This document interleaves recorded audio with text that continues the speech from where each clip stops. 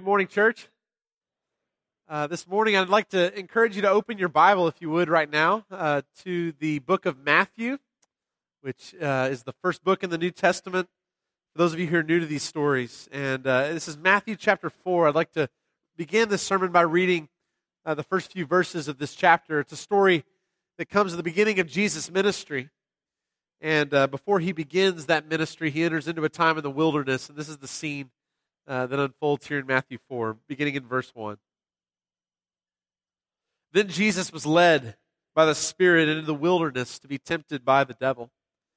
And after fasting 40 days and 40 nights, he was hungry.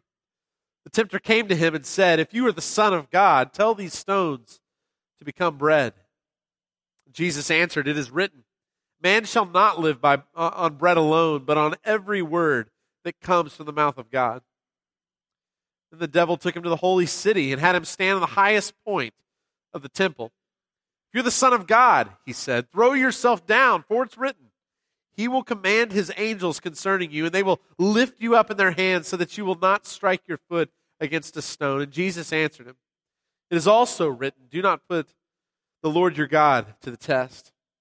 Again, the devil took him to a very high mountain and showed him all the kingdoms of the world and their splendor. "All this I will give you," he said, "if you will bow down and worship me." And Jesus said to him, "Away from me, Satan, for it is written, worship the Lord your God and serve him only." Then the devil left him, and angels came and attended him.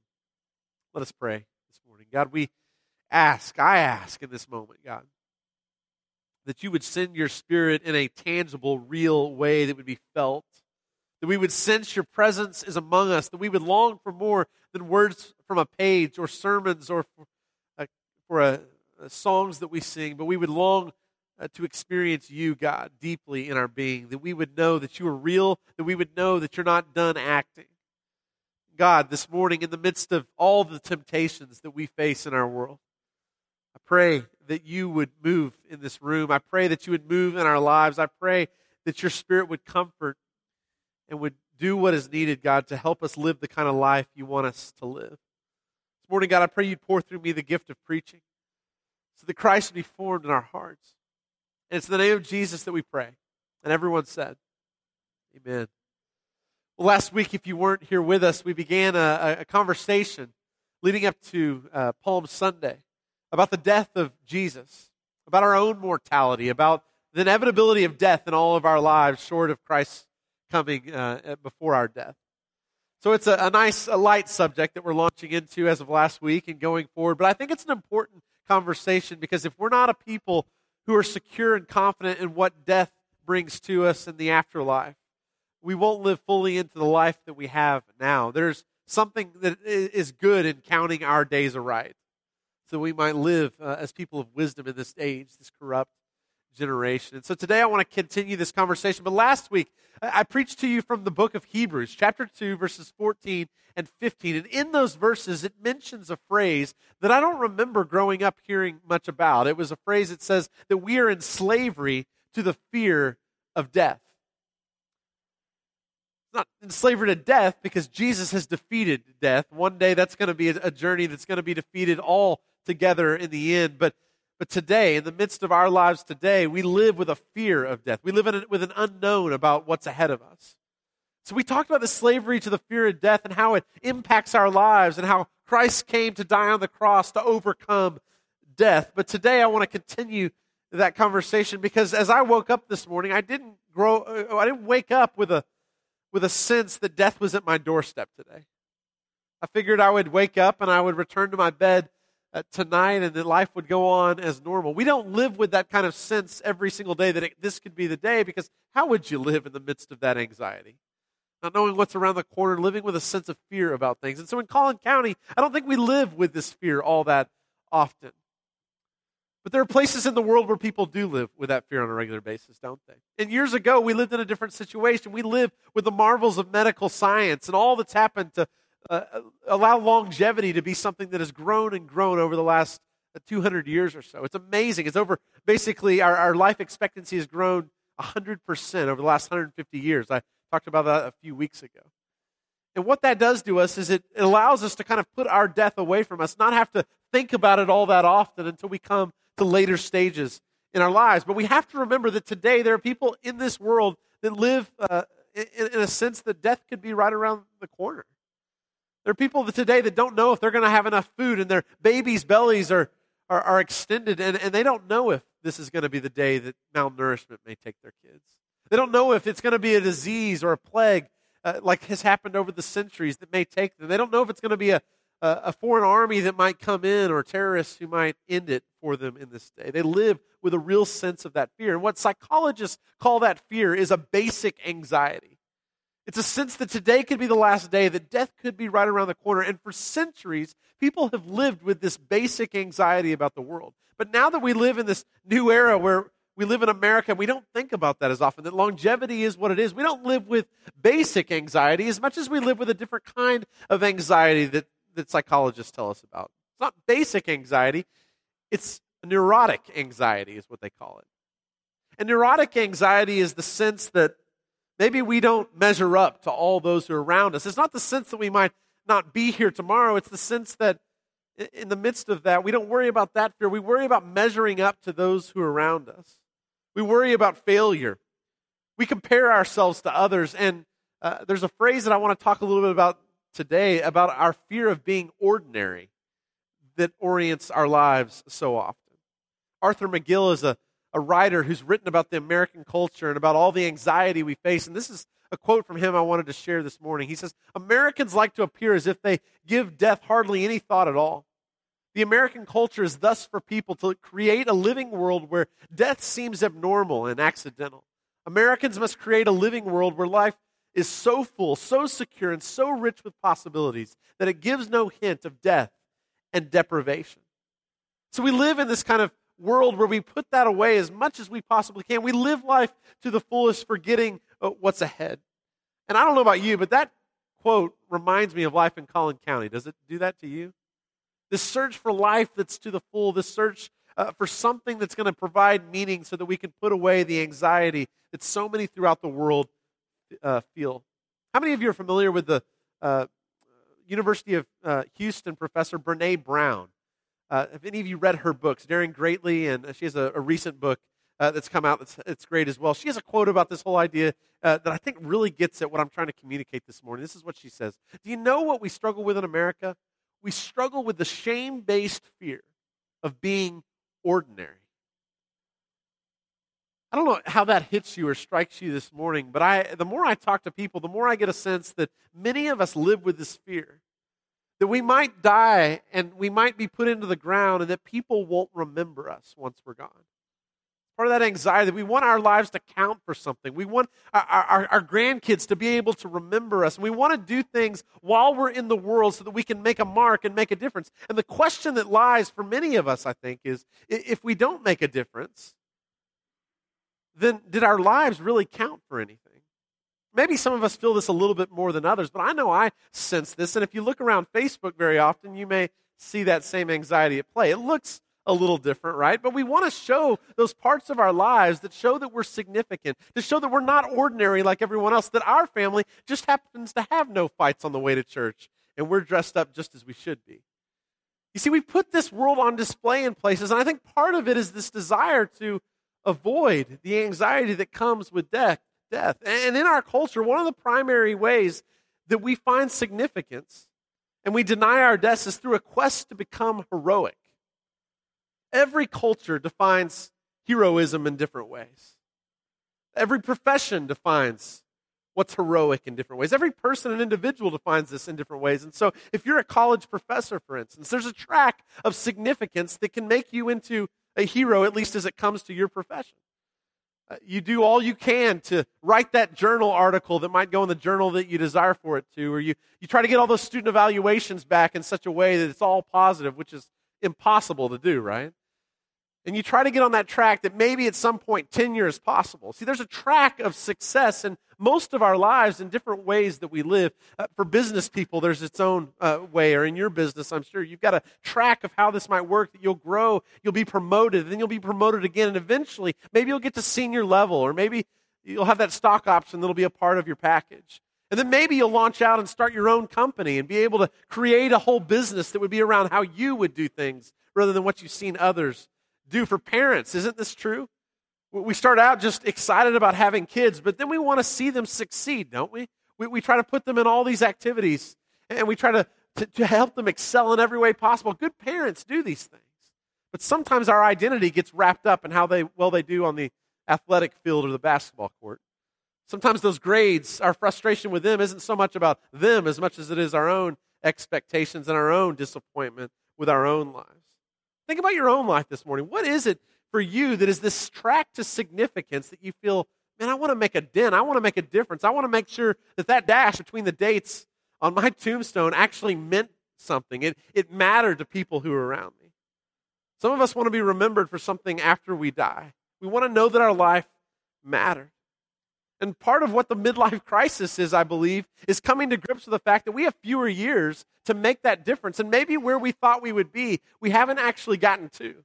So there's this whole thing that goes on in our lives where we're trying to measure the impact that we've made. And part of it is trying to deny the reality of what's ahead of us for every single one of us who live on planet Earth. So it's not wrong to want to make a difference. It's not wrong to make a dent. But when we use these to try to avoid our slavery to the fear of death, it's amazing the dysfunctions that can occur. But that's a conversation about psychology and sociology. So this morning I want to open up Scripture, and I want to point to how I see Scripture talking about this very conversation as well. If you have your Bibles, open with me to the book of Genesis. Genesis chapter 1. It's a story we looked at last week, but I think it talks and speaks to this conversation as well. So in Genesis chapter 1, God gives God gives Adam and Eve an identity. When he creates them, he says some things over them that are significant for them. But as I read this morning, I don't want you to hear this just as God's words spoken over Adam and Eve. I want you to hear them as God's words spoken over you as well. So this comes from the book of Genesis, chapter 1, beginning in verse 26. Then God said, "Let us make mankind in our image, in our likeness, so that they may rule over the fish in the sea and the birds in the sky, over all the livestock and all the wild animals, and over all the creatures that move along the ground." So God created mankind in his own image. In the image of God, he created them. Male and female, he created them. God blessed them and said to them, "Be fruitful and increase in number. Fill the earth and subdue it. Rule over the fish in the sea and the birds in the sky and over every living creature that moves on the ground." And so what is the identity that God gives to Adam and Eve? He says, you are created in my image. Every one of you, not just Adam and Eve, all of us who've been born into the world bear the image of God in our being. He stamped his special identity on us. We are children of the King of the universe. You're a son who's a beloved son of God. You're a daughter who's a beloved daughter of God. So our identity starts in this place. We know who we are. We've been created by God. He loves us. We bear his image. And this is true for Adam and Eve. It's true for us. And so what's their identity? That's what it is. But what's their purpose on the earth? God gives them a purpose, a way to live. He says, you're to rule the earth. You're a co-ruler with me over all of creation to see it flourish in all the ways that it should. But as we move forward a chapter and a half, we come to chapter 3. We read these words last week, but I want you to see it in terms of identity and purpose and how the serpent makes Adam and Eve question the identity that God's clearly given to them. This is Genesis 3, beginning in verse 1. Now the serpent was more crafty than any of the wild animals the Lord God had made. And he said to the woman, "Did God really say you must not eat from any tree in the garden?" The woman said to the serpent, "We may eat fruit from the trees in the garden, but God did say, you must not eat fruit from the tree that is in the middle of the garden, and you must not touch it, or you will die." "You will certainly not die," the serpent said to the woman, "for God knows that when you eat from it, your eyes will be opened, and you'll be like God, knowing good and evil." So what's the serpent doing in this story? The serpent is causing Eve to question God, causing her to question her identity. Because God said, here's what I'm giving you. All these trees are good. There's one you can't have. But what do we begin to think when someone tells us we can't have something? We begin to think that there's value out there that we wish we could hang on to, something we could find. Maybe our identity is not fully secure as it is. Maybe there's something more that could make me fully what I want to be. So the serpent begins to kind of poke at that sense we all have, right? Did God really say that? And if God said that, he's really just holding out on you is what he's doing. If there's more, if you would just do this, you'd be like God. He doesn't want you to be like him. So she begins to take the fruit, and she's questioning her identity. She's questioning the sense that everything she needs is who she is, created in the image of God. The serpent gets that well and does that to all of us, right? Whenever there's a temptation in our lives, I can almost guarantee you it's because something has caused us to think we're not fully who we need to be in our identity in Jesus. So we read on in verse 6 what happens. When the woman saw that the fruit of the tree was good for food and pleasing to the eye, and also desirable for gaining wisdom, she took some and ate it. She also gave some to her husband who was with her, and he ate it. So Eve takes the fruit, begins to eye the fruit, sees this promise that the serpent has shared with her. Maybe you'll become like God if you take this. And she takes it all in that moment. Have you ever been there in that moment? Probably not a piece of fruit. The sense that, man, if I take this substance, or if I engage in this activity, I know there's something more that I'm going to come into, more knowledge perhaps, or more pleasure, or whatever it is. I will be more fulfilled if I take this. And you can see her eyeing that fruit, wondering if there's something more that's needed. And with that background, I want to go back to the verses we read at the beginning of the sermon, Matthew chapter 4. If you have your Bibles open there, we'll spend some time in those verses. See, in Matthew 4, Jesus is about to begin his ministry. But before he calls his disciples, he goes through a period of temptation in the wilderness. We read in Genesis 3 a story about temptation. Keep that story in mind as we read the story again in Matthew chapter 4, beginning in verse 1. Then Jesus was led by the Spirit into the wilderness to be tempted by the devil. After fasting 40 days and 40 nights, he was hungry. The tempter came to him and said, "If you're the Son of God, tell these stones to become bread." Jesus answered, "It is written, man shall not live on bread alone, but on every word that comes from the mouth of God." Now pay attention to verse 3 in this story. It's the serpent's words to Jesus, not the serpent, the tempter in the story, the devil. The tempter came to him and said, "If you are the Son of God." Let me stop right there. What's the serpent trying to do? Same thing that the serpent tried to do in the story in Genesis 3. These are the same characters we're talking about, right? The devil's trying to make Jesus question his identity. If you are the Son of God. And anytime you feel a temptation and you feel like your identity is in question and someone promises you your identity will be put back together if you just engage in this, if you just attain this in some way, you're in trouble. And what Jesus doesn't do is allow the tempter in this scene to be able to let him question his identity. He knows who he is. And he's able to deny this temptation. One of the books that I read this week that was really helpful was a book by a guy named Henry Nouwen. Henry Nouwen was a scholar that taught at Yale and at Harvard. At the end of his career, he left all of that, left the academic world, and he entered into a community with some mentally disabled and mentally handicapped adults. He began to live with them in community. An amazing story. And what he realized as he walked into this, he learned some lessons, and this story of Matthew 4, 1 through 11 came alive in a whole new way. And so in his book, In the Name of Jesus, if you want to read into this, I encourage you to pick up that book. In this story, in his book, he talks about these temptations, and he describes the temptations that Jesus faces in 3 ways. So the first temptation is to turn the stones into bread. And the way he describes this is the temptation to be relevant. The temptation to be relevant.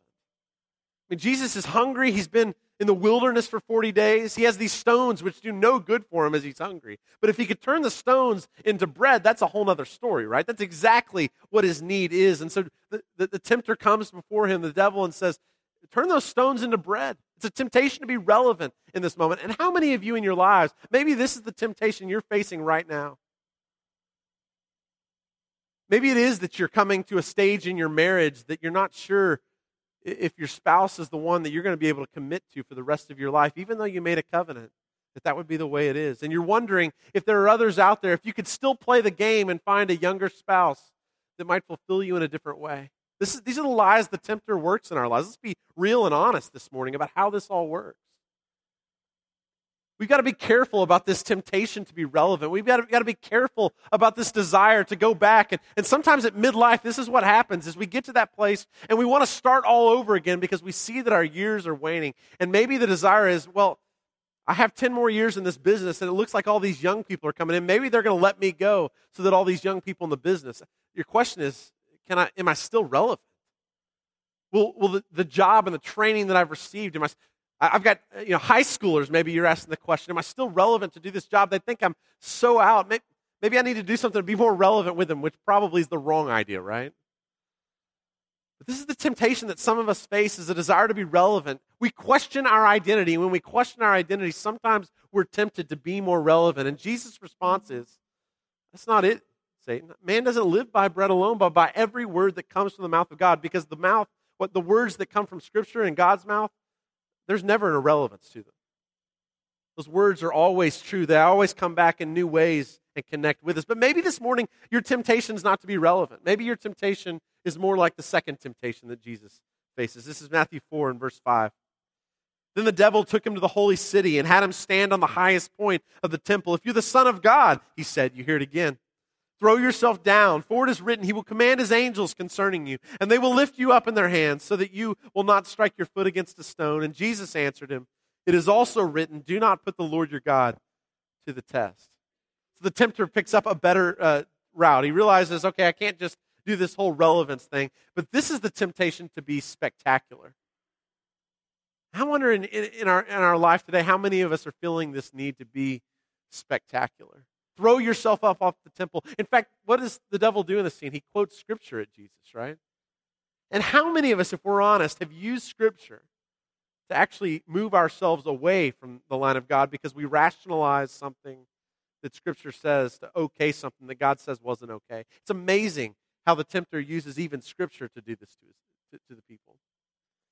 And Jesus says, well, I've got another Scripture for you, Satan. It is so vital that we have Scripture on our hearts, connected, memorized, so that in those moments that temptation comes, that we're ready with a response for the tempter that comes in our own lives. But that question of identity is there again. And the question is, would you be spectacular? Jesus, if you jump off the temple and all the angels save you, everyone's going to look around and see that you're the Messiah. Why don't you do this? It'll prove that God protects his people. It'll prove who you actually are. If you're the Son of God, this can absolutely happen. Here's Scripture. And I wonder in our lives how this happens in the same way. How many of you have ever been on a mission trip? And you get to that place and boy, you're in this place feeling like, man, why can't we do something spectacular for these people? Why can't something happen that would just completely alter and shape their lives? Or maybe you're just doing ministry with kids and you're thinking, man, this is not going over well. We've got to do something to get their attention. Have you ever been in these situations where we desire to be spectacular? Maybe it was Brene Brown's quote earlier about the shame of being ordinary. It says we got to do something big if people are going to see who this God is. Sometimes we think we're doing God a favor by doing things that are spectacular. But what we see over and over again in the life of Jesus is he's not as interested in the crowds as he is in the disciples that he's trying to nurture. He's trying to grow in faith so that the church will grow in their time in a way it never would through the crowds that follow him on Palm Sunday and lay their branches down, but yell, crucify him later in the week. In Matthew 6, just 2 chapters later, Jesus is talking to those who want to be spectacular. He's talking to the Pharisees, and you remember what he says?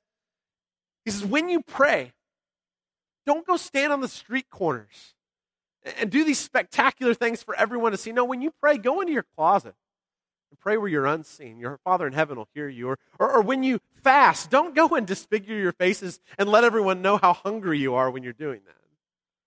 No, fast and make sure you're all put together so no one even knows what you're doing. When you give, don't give in such a way that everyone knows what you're giving. Give so that your left hand doesn't even know what your right hand is doing. This is the temptation we have to be spectacular, but Jesus refrained from that temptation. Perhaps we need to learn something from him today. Maybe that's where you are. But maybe it's not being relevant or spectacular. Maybe it's the third temptation that faces you right now. Let's go back to Matthew 4, verse 8. Again, the devil took him to a very high mountain and showed him all the kingdoms of the world in their splendor. All this I will give you, he said, if you will bow down and worship me. And Jesus said to him, away from me, Satan, for it is written, worship the Lord your God and serve him only. The third temptation that Jesus faces is the temptation to be powerful. To be powerful. To gain the influence of all the kingdoms of this world. And I have to imagine this is a temptation, because think about it. Rome is overpowering the Jews at this time, and Jesus knows what's ahead of the early church. The idea is, if Jesus can overtake all these kingdoms, if he's in power over them, imagine what could happen. Imagine what we see in the early church is they begin to shift to places of power, and it doesn't go well, does it?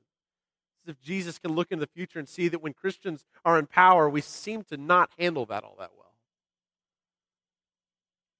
So every 4 years, we have this thing called an election. I don't know if you've heard about it recently. And it's easy in these moments to be tempted by being powerful. That if we just had the right resources and we had the right leader in place and we could put all this together, then those with the right ends would use those means and it would go so well. And what we see over and over again is when people in power are in power, it corrupts in ways that we never imagined we would in the first place. What Jesus says when he has a chance to take control of the kingdoms of this world is that's not how this kingdom works. Kingdom is going to be served through salt and light. It's not going to be spectacular. It's not going to be the power you expect in an external way, because the only way people change is not through external force or coerce, and the only way people change is through the Holy Spirit at work internally in their lives to turn their hearts toward God. And no amount of power can ever turn people in the direction we'd hope they turn in the way of Jesus. So Jesus rejects this again. It's so seductive, isn't it? Isn't this true in your own life? Your thought is, and my thought is, if I just had more power, if I had more resources, or if we could all get together as a church and just get everyone on the same page, if we could just have more power in our community, more resources, more finances, we could take this world for Jesus. And yet we see Jesus with this temptation before Satan, and he rejects it. And it's odd, and the disciples over and over again, as he's going to the cross, are saying, can we sit at your right and your left in your glory? And he's like, you've missed the picture. Not so among you. That's how the Gentiles do. They lord it over them. Not so among you. Each of these temptations are routes to being heroic. And why do we seek to be heroic? Because heroism is our culture's means of avoiding death. And these are 3 ways we try to deal with our death anxiety. And I just love the juxtaposition of Genesis 3 and Matthew 4. If you'll go back to that story. Again, Eve holding the fruit up, and this picture of Jesus with these 3 temptations to be relevant, to be spectacular, to be powerful. Go back to Genesis chapter 3, and I want to just read this one more time with this in mind. Genesis 3, verse 6. I want you to imagine your own life when you're holding temptation in your hand, when you feel the sense of, I don't know how to say no to these things. That's what Eve's dealing with here. This is what it says. When the woman saw that the fruit of the tree was good for food and pleasing to the eye, and also desirable for gaining wisdom, she took some and ate it. Now it's interesting when you compare the temptations of Jesus with Eve's temptation as she's eyeing this fruit. First thing, it's good for food. Sounds a whole lot like turn those stones into bread, doesn't it? It's temptation to be relevant. Here's this thing that's in front of you that might offer you something you don't have without it. Maybe it's good for food. What would be so wrong about taking it in? It's going to make me more like God, is the promise the serpent gives me. The second temptation, it was pleasing to the eyes, the observation the Scripture gives. Spectacular, right? Well, it looks good. If something looks so good, how could it be so wrong? If it feels good, how could it be so wrong? It's this temptation for what's spectacular. And then the third, it's desirable for gaining wisdom. It's the temptation to be powerful. Wisdom is power, right? Knowledge is power. And it's fascinating to view these two in connection with one another, because these temptations are as old as the beginning of all of creation. Satan knows how to use this and work this in our lives, that when our identity is not set, if Jesus didn't know who he was, this would be a troublesome scene when it comes to it. But what Adam was unable to do, and that's break the power of this temptation, now Adam 2.0, Jesus, the new Adam, as Romans 5 says, is now able to say no in a way that Adam never could. I know we're facing a lot of temptations all the time. I think about our kids in our schools. I think about the places of work. I think about tax season coming up. I think about all the temptations out there, right? How easy it is to just kind of push some things aside here, to lose our integrity in the midst of things, to let that romance go a little farther than it should rather than shutting it down when it starts. And I think about this and I think, okay, if Jesus is the new Adam, if Jesus is able to resist these temptations, maybe there's something we can learn from him. What is it about Jesus that's so different from Adam? I know it's easy to say he's fully God. That's a help, but he's fully human as well. So I want us to look, because I think the answer to why Jesus is able to do this goes back just before the scene in Matthew chapter 4. What comes right before Matthew chapter 4? It's Matthew 3, of course. At the end of chapter 3, it's a story about the baptism of Jesus. And after he's baptized, do you remember the words that are spoken in that scene? Let's go back to it. This is Matthew 3, verse 16. As soon as Jesus was baptized, he went up out of the water. At that moment, heaven was opened, and he saw the Spirit of God descending like a dove and alighting on him. And a voice from heaven said, pay close attention to these words. This is my Son, whom I love. With him I am well pleased. This is my Son, whom I love. With him I am well pleased. Baptism is such an important part of our journey with God for a lot of reasons. But one of the key reasons that baptism is so central is because baptism roots our identity in where it truly is. And when we know truly who we are in Christ, it changes everything about the temptations that come our way. You remember what happens in Genesis? The tempter, the serpent's working to try to make Eve question her identity, trying to see maybe God's holding out on you about something. She thinks that maybe my identity could be secured, maybe more fulfillment could come through this. And the same thing happens with Jesus. The tempter comes, the devil, and says, if you are the Son of God, the first thing that happens when temptation comes, when we're about to fall, is we question who we are in Jesus Christ. Every one of us who are children of God are born in his image. If you've been baptized into his name, the same words that are spoken over Jesus are true for you this morning. You are my Son, whom I love. With you I am well pleased. You are my daughter, whom I love. With you I am well pleased. If you know that deep in your spirit and in your soul, there is very little that can tempt you to think there's something else out there, because God and his word is more important than anything else that can secure our identity. Amen? So I wonder if some of us need to go back to that moment when we came out of the water. Maybe some of us, for the first time, need to consider if that's an act we need to walk through. Baptism is not a work that somehow secures our salvation through something we do. It's all a work of what God does on the cross. And let me tell you, this is a vital part of our work with God. And I think it's important that every one of us step through this at some point in our life journey, because what happens in baptism is a picture of the second and third symbols. When we go into the waters of baptism, we die to our old selves. We die to all those old identities and those things that told us who we are. And we're raised up to new life. And when we're raised up to new life, it's like the same scene that happens in Matthew chapter 4. You're my Son, whom I love. With you I am well pleased. You better believe that changed the way Jesus encountered the tempter in chapter 4, because he knew who he was in chapter 3. Some of you prayed a prayer years ago, and I'm so glad for the ways that your parents have brought you up, for the ways you came to see Scripture in new ways. But I'm here to tell you, there is something about the power of this act of baptism, of allowing ourselves to die to things and to come to new life, that I would love for you to be able to experience yourself. So if this isn't something you've done yet, I'd love to talk with you more about that. I know our prayer leaders would love to engage you after our service this morning. Let's do it today. Some of you need to take that step. But for others of us, we need to be reminded of the identity that we found when we walked out of the waters of baptism. Because it's easy for the tempter to use this whole identity thing to push us in directions. And one of the ministries that is truly blessing our church over the last 6 months to 8 months is the ministry called Celebrate Recovery. In fact, this morning I want to show you a video from one of the guys, Mark Immel, who's been a part of that. So if we'll roll that video right now, this will give you a view of the heart of Celebrate Recovery. I'm glad to have an opportunity to share my experience about Celebrate Recovery. Well, I saw it as an opportunity to serve here at church, to become more involved with the body itself. I saw Celebrate Recovery as an outreach to our community. I saw Celebrate Recovery, too, as an outreach to our church itself. It's been more than I ever imagined.